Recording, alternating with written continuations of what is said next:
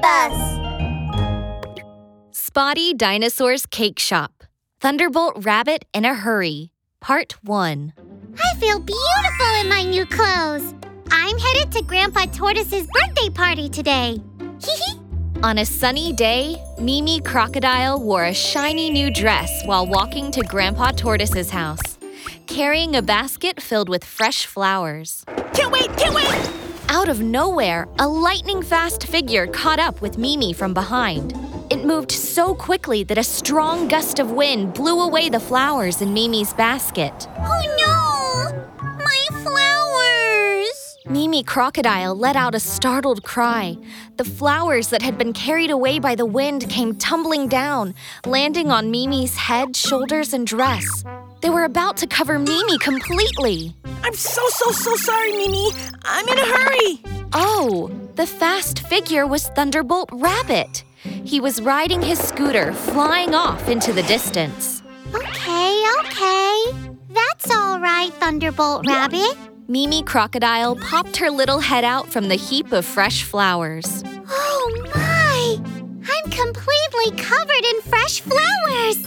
I look like a flower fairy. Whoa! That donut smells delicious. Hasty Rhino was carrying a freshly bought donut to Grandpa Tortoise's house. Can't wait! Thunderbolt Rabbit ran over. He was too fast, and Hasty Rhino couldn't dodge in time. Thunderbolt Rabbit crashed into Hasty, turning him into a spinning top. Oh no! I can't drop my donut! Hasty Rhino thought fast.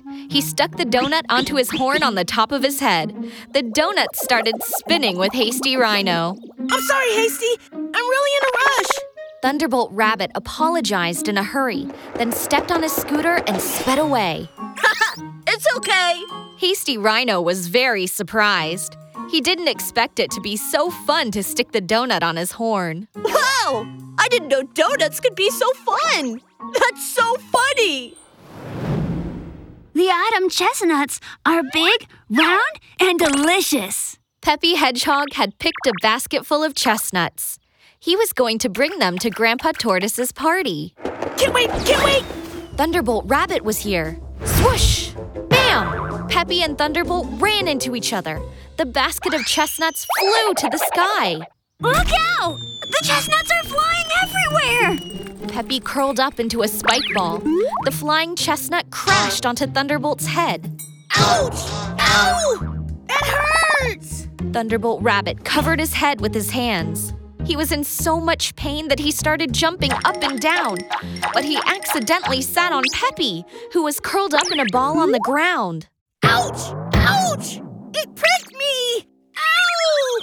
The soft spines covering Peppy Hedgehog pricked Thunderbolt Rabbit. Thunderbolt cried out in pain. His cry sounded like a thunderbolt, rumbling through the whole forest.